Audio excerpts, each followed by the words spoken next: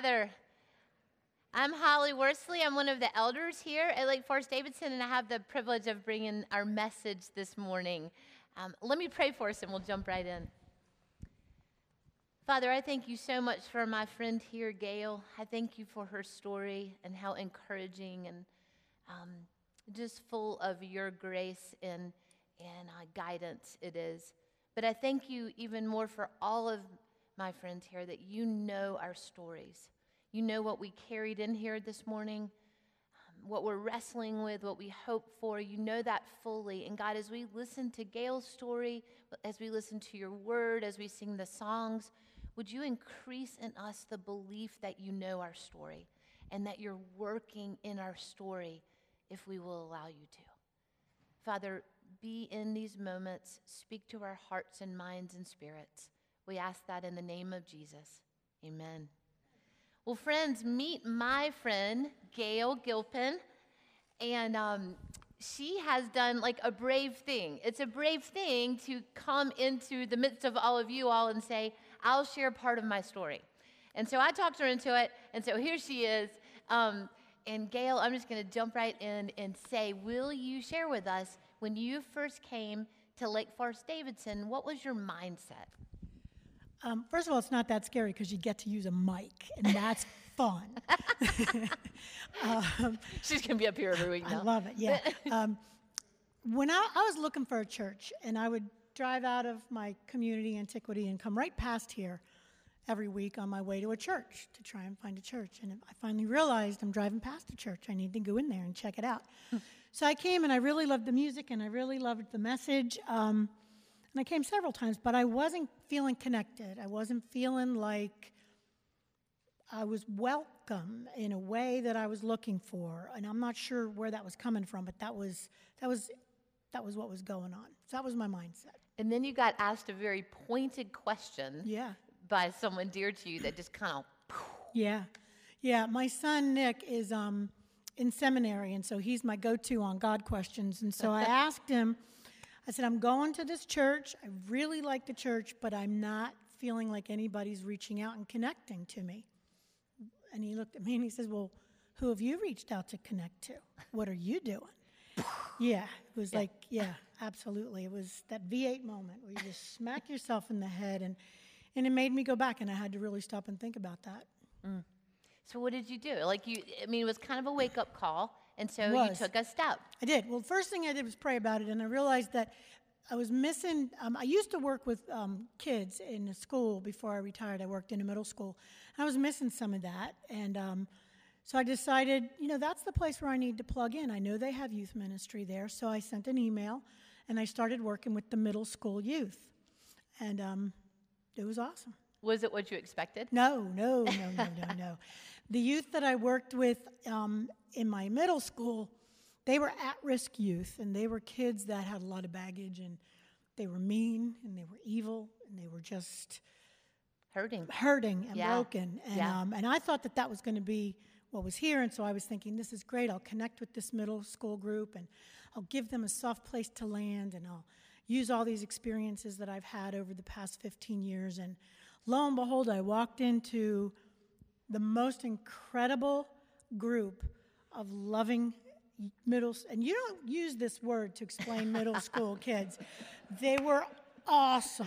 They were loving, and they were gracious, and they gave me a soft place to land. So if I was looking for a church family, they were my first Lake Forest Davidson family. Those kids. So cool. Yeah, it was awesome. You were looking to give them a soft place, and they became your soft landing and connection and community. They did, absolutely. But then you kept taking steps, and what did that look like? Yeah, well, last year was the year of the baby here at Lake Forest Davidson, and so I was able to... our own personal baby boom at Lake Forest Davidson. Exactly right. Yeah. So I was able to do the Meals on Wheels thing that we do here, and I got to meet some families that way, and that was a fun thing to do. And I also was a greeter out front, and what a great way to start Sunday. And then the email came out about joining the launch team for the chapel service, and so that was my next big thing. And I did that, and I love it. And what you all may not know, unless you've been to the chapel service, is Gail runs the chapel service now. No, so she that's why I doesn't. call her chief. No, she and, doesn't. But I love that one step led to another as you sought out, God, where's a sweet spot for me to serve, right? Yeah. And then, but the most beautiful part of this is as you took those steps, what started happening in your heart? Well, first of all, I learned that there is no sweet spot. There's a million sweet spots. Awesome. There's tons of things to do that were filling my heart. And it made me realize that my salvation was not just about me and Jesus. It was about me and you all and Jesus. And I get to do this forever and ever. And I get to be with people like you all. And it filled me up. It filled my heart. And that's what keeps me coming back. In a sense, eternity starts now. Yeah, it's does. not the promise for the end. Yeah. It's happening now. Yeah. Yeah, and is. I love that this week when we talked, you had me in tears because you said, Holly, it's not that I'm fulfilled, it's that I'm filled. I'm filled. Just filled. And then you said, I just want more and more. I do. I said earlier, I like to color in the squares. You get something done, you check it off your list, you color in the square. And what I realize now is that there's always going to be a God square for me to color in. Always. I never have to worry about being done. Yeah. And I learned that here. I guess that's what I was looking for when I first walked in the door. But I don't think I knew it then. Yeah. You just keep on coloring, girl. Yeah, just keep on coloring. Thank you. Thank you for sharing. You're the best.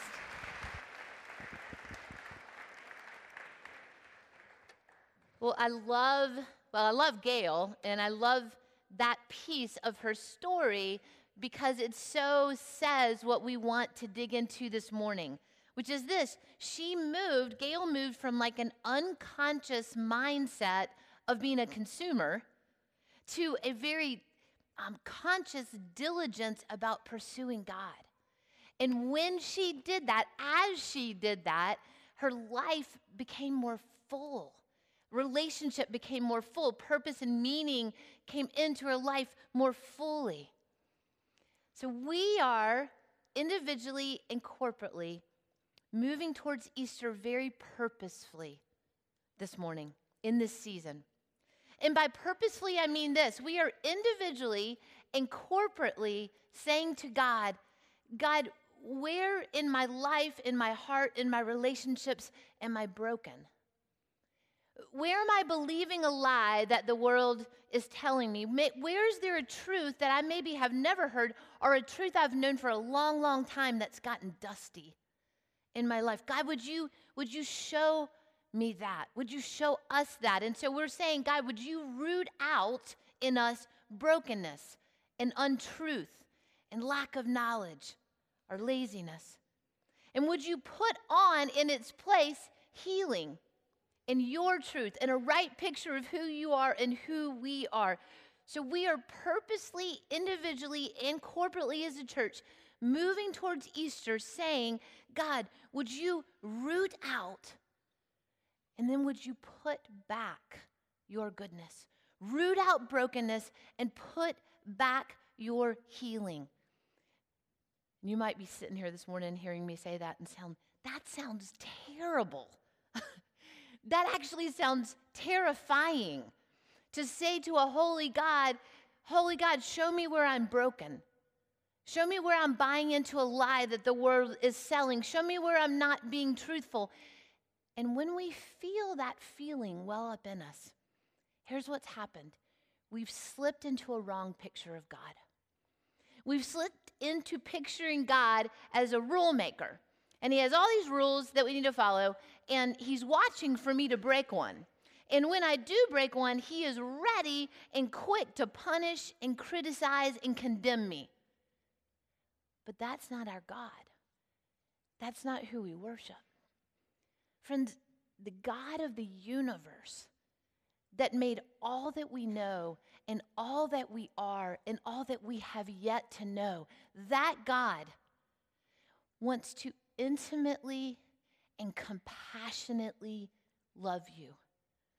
And part of that is to say, where are you broken? Where are you hurting? Where do you need healing? And then he compassionately and lovingly brings that healing into your life. It's not a condemnation.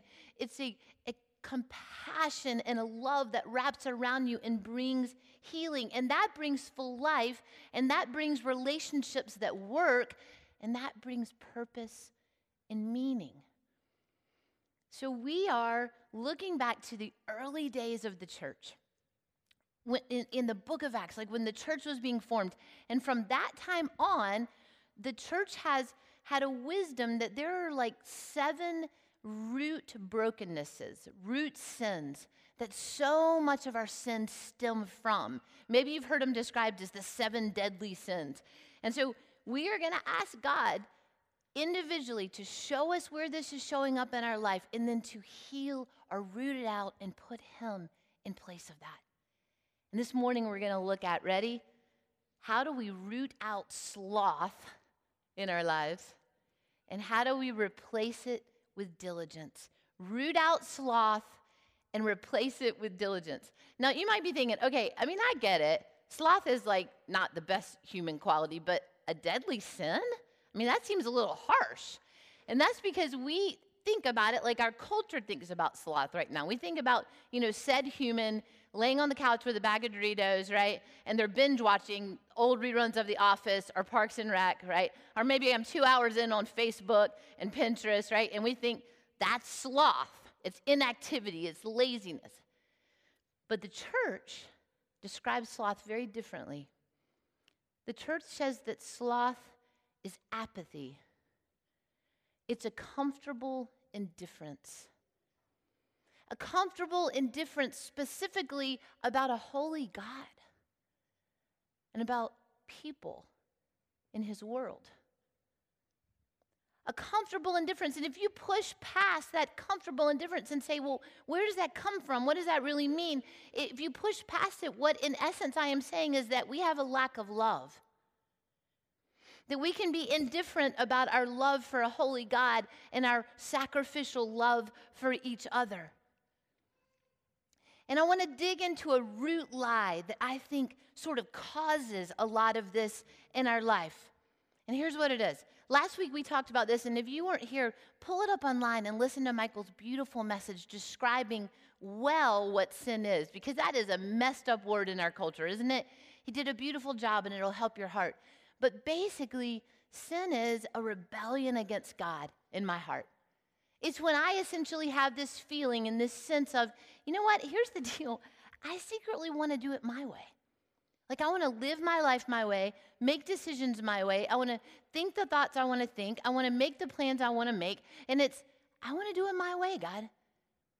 That's a rebellion in my heart against a holy God. And he is ready to say, let me come around that and let me bring my healing around that.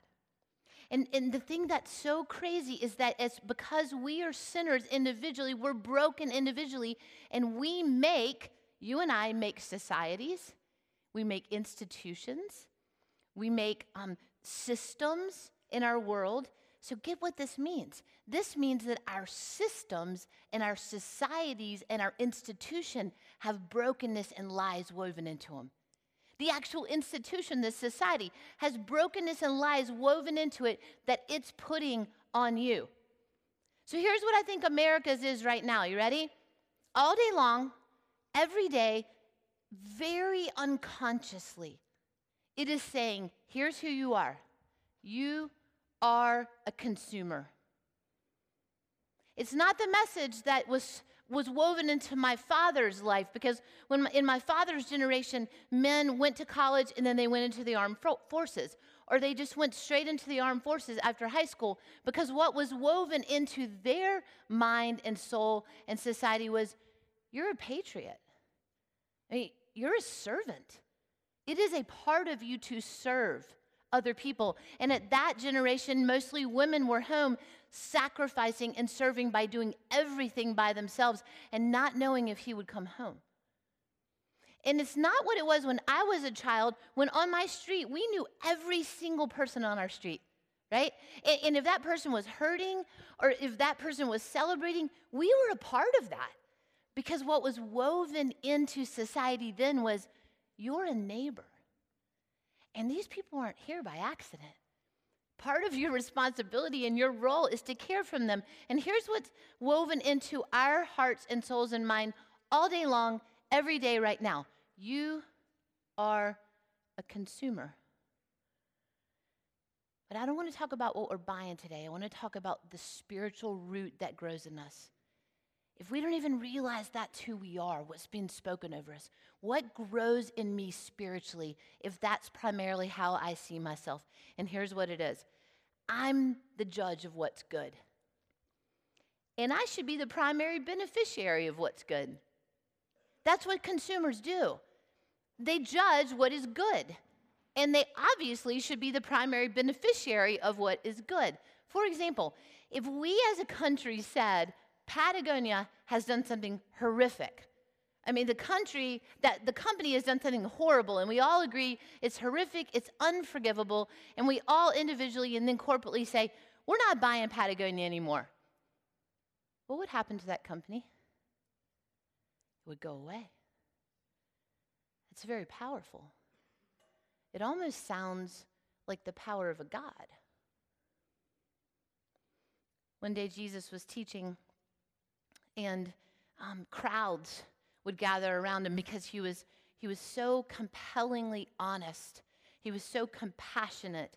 He so resembled, he so was the visible showing of God as he walked on the earth, and the people hungered for that, and so they crowded around him. And the religious leaders of the time were jealous, quite frankly, because the people used to crowd around them. And so they devised a way to trick him and to trap him in his thinking and to expose him as not the great teacher that everybody thought he was. And they came up to him and they said, with all these people watching, they said, hey, what's the greatest commandment? So it's a trap because, remember, they didn't have the Bible. They were literally living and beginning to write the Bible in this time. So the 10 Commandments were all the holy words of God to them. Nobody would pick out one. It was a trap. And Jesus looked back at him and he said this, your whole reason for being on this earth, if everything else falls away, your whole reason for being on this earth is that you would love God with all of your mind and your heart and your soul, which is your will, and all of your strength. That's your whole reason for being here. And then you would turn around with that strength and that newness and love each other sacrificially. And friends, when I feel the difference as we move towards the cross of Easter, between the fact that my heart can grow indifferent about God, about you all, I can grow cold and indifferent. I have that capability. That I slip into believing that I know what's good. And of course I should have that goodness. When I recognize that in my heart, and then I hear Jesus' words, Holly, your entire purpose for being on this earth is to love God with all that you are. And then to sacrificially love each other. When I feel the gap between those two things, I say, God, forgive me. Forgive me. Jesus asks a question that I think is at the heart of rooting this out in our lives. The story is, we read it earlier, it's in the book of John. John was Jesus' best friend. He wrote a biography of Jesus' life. And we call it the Gospel of John. And in that 5th chapter, he tells this story.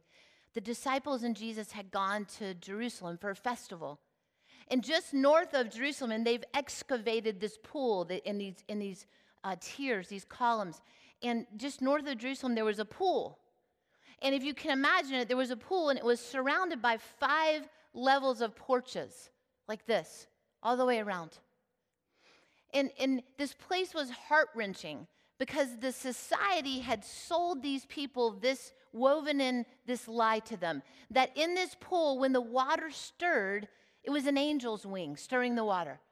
And if they could be the first in that pool, they would be healed. Now picture this. This is who is on those 5 porches. The scripture says a multitude of sick, paralyzed, lame, lonely, hopeless, broken people. Believing society's lie that if they got in the water first, they would be healed. Letting themselves be defined by society's lie. Friends, do you see the spiritual blindness that society had sold them? Literally, Christ is standing in their presence, and their eyes are fixed on the water. Because society has said the water will heal you. They don't even recognize him. And Jesus walks into this crowd of suffering people. And he picks out one man. Because that's what he did. He had a tendency to show us in the way he lived. I don't see just a crowd. I see you. And I see you. And I see you. I see your story and your heart and your journey right now. And I'm in it with you. And so he picks out one man and he says, do you want to be well? Do you want to be well? See, what he's doing there is he's rooting out the man's apathy. You might think the guy would say, yes, yes, yes, I want to be well. But here's the truth about human nature. We can be suffering and quite frankly miserable, and we can choose to stay there because it's easier than changing. We can be indifferent. We can grow so cold that we're willing to just stay in our misery rather than accept God's good healing in our lives. And so he's rooting that out in the man. He's making him say, do you want this? Do you want to be well? And the man quickly explains, well, here's the thing. I have been paralyzed for 38 years. And every time the water stirs, I can't get there fast enough. And so it's never me. It's always someone else. He believed the lie. So Jesus looks back at him and he says this. He says, get up, take up your mat, and walk. I love that he says this because he could have just healed him. He could have just said, be whole, be healed. And he did that. But this time he tells him to do something. And this is what he's saying. If you really want to be well, if your heart really wants that, you're going to have to choose that. Yes, you will receive Christ's healing power, but now you need to do a new thing. You need to put on a new way. And Jesus is asking us that same question this morning. Do you want to be well? He's the healer. He's always has been and always will be the healer. Do you want to be well? Let me speak into the places in your life that aren't working, the broken places, the hurting places, and then let me show you how to do a new thing, how to put on my way, how to be diligent where there was sloth and indifference. Now here's the thing. You might be thinking, yeah, I want that. And I have no idea how to do it. So I want to throw out a couple of things that I think are just crucial. And even if you've heard these, they slip from us so easily. And here's the first one. Spiritual growth, or this process of replacing brokenness with God's healing, happens from the inside out when you're a believer. See, it's the exact opposite of the world. The world tells you achieve, push, grow, develop. It's the exact opposite. Jesus says it's not about human effort and striving. See, here's what he describes in his word. He says, when you step over the line of faith and go, I believe you are who you say you are, Jesus. I believe it. And maybe that's a really conscious thing, and you can say, I know exactly when I made that decision. Or maybe you just turn around one day and go, I'm believing this now. When that happens in your heart, the Bible says that the Holy Spirit of God indwells you. And this is the same Holy Spirit that raised Jesus from the dead That is the power that indwells you when you believe and when you're walking with him. And so it's not about striving harder, it's about connecting more deeply. So literally, as I pursue God and desire God and want God, and as I connect with you all, the Holy Spirit's job is to change me from the inside out. Look at this beautiful verse in Philippians 2:13. It says, for it's God who works in you to will and to act in order to fulfill his good purposes, the good he wants to do in your life. See, here's what we slip into too. We think, okay, I believe that God will give me the strength.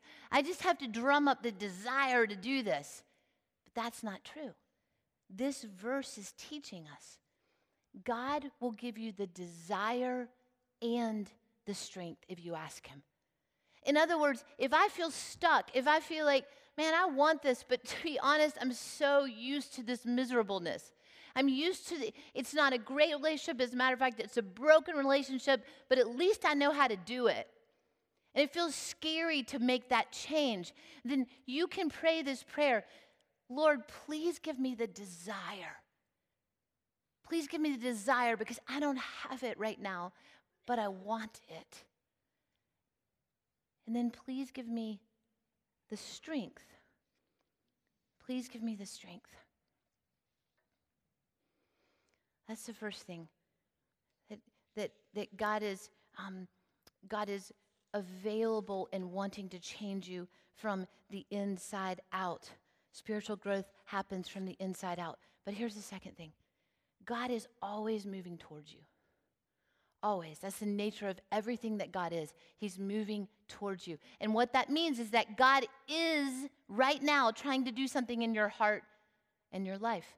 God is trying to do something in your heart and your life. And we will choose to do one of two things. Ready? Cooperate with that or sabotage it. You might say, sabotage it? What does that look like? Well, it looks something like this. You know what? I really agree with what they're saying at that Lake Forest Davidson place. I mean, it makes a lot of sense. Like, I think they're right. And I'm going to think about that. I'm going to think about it a lot. I agree with that. That's good stuff. And then we make excuses for ourselves. And we make excuses for others. And we do a lot of talking and a lot of thinking, a lot of mental agreement. And the truth is that nothing ever really changes. The truth is that we can mentally agree with everything that God says in the Bible, and we can be living very, very dark lives at the same time. That's sabotage. Cooperate looks something like this. If you want to start searching out cooperate, I would ask two questions of yourselves. The first would be, what are you putting in your mind? See, stuff is going into your mind. I mean, we just talked about that. We don't even see it. We don't even know. We didn't even realize that we are a consumer. That's what's coming in every single day. So if you don't put something in your mind that's of God, this is why Scripture is so important. Other people will put what they want there. They'll put what they want there. Look at this verse from Romans 12:2. It's one of my very favorites. It says, friends, don't be conformed to the pattern of this world. If you don't put God's truth in front of what the world is saying, you will end up looking like the world. You get squeezed into the mold. You conform to the pattern of our world. Paul's writing and he says, no, don't do that. Be transformed. Be changed. Root out the broken. Bring in the healing by the renewing of your mind. By the lining up of your mind with God's Scripture. And then you'll be able to test and approve what God's will is. His good and pleasing and perfect will. Here's my second thought. Who are you hanging out with? Who are you hanging out with? Who are the people that are mostly speaking into your life? Now listen, do not hear me say, I will be last in line to say you should only hang out with Christians.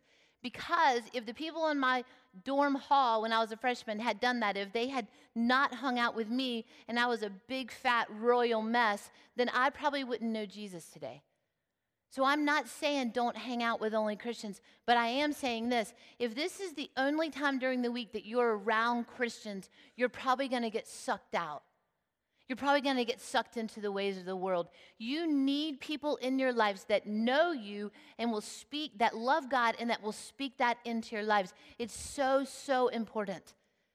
And if you're like me and you've never been in a Bible study and you're like, that sounds terrifying, I don't know how to get to the scripture thing, then go to one of our studies and just sit there and don't talk. We're good. We're good like that. Just go. Or if you're like me and you're like, I don't know, the whole Christian thing, if they knew who I was, they wouldn't want me here. That's not how we roll. That's not who we are. Take a step in. Right, one last thought. If I was you and I was hearing this message and I was hurting and I was considering replacing misery with a new way, here's what I would probably be right now. I would be trying to wrestle out, is it worth it? Because what you're talking about sounds scary. So I would want to know, is it worth it to truly cooperate with God? And so I want to just tell you stories, a couple of stories about you and what it looks like when you cooperate with God, what God does in your life when you cooperate with Him. Is it true that work could take up 150% of our time? Absolutely. Whether you work out of the home or you work in the home, because there's always another dishwasher, there's always another towel to fold. And I will tell you, I see family after family who are near each other, but are not connecting to each other because work can take up 150% of our time. But when we cooperate with God, here's what God starts to do in our hearts and our souls. He says, you see those people? Maybe it's your friends or it's your college, hangout people, or it's your parents, or it's a spouse. You see these people I've put in your life that you say are the most important people in your life? You're missing it. In cooperating with God, you'll hear this still small voice that says, Holly, who are you going to cheat? Who are you going to cheat? Are you going to cheat that one more task? Are you going to cheat that one more laundry hamper? Or are you going to cheat those people that you say are the most important people in your lives? That's what cooperating with God will do. It will straighten it out. It will open your eyes. And here's another thing.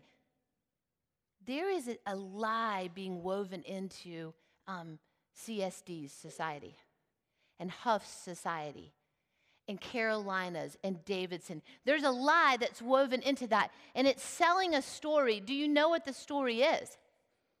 Do you know the story at your school that's saying, if you will live this story, it's all good?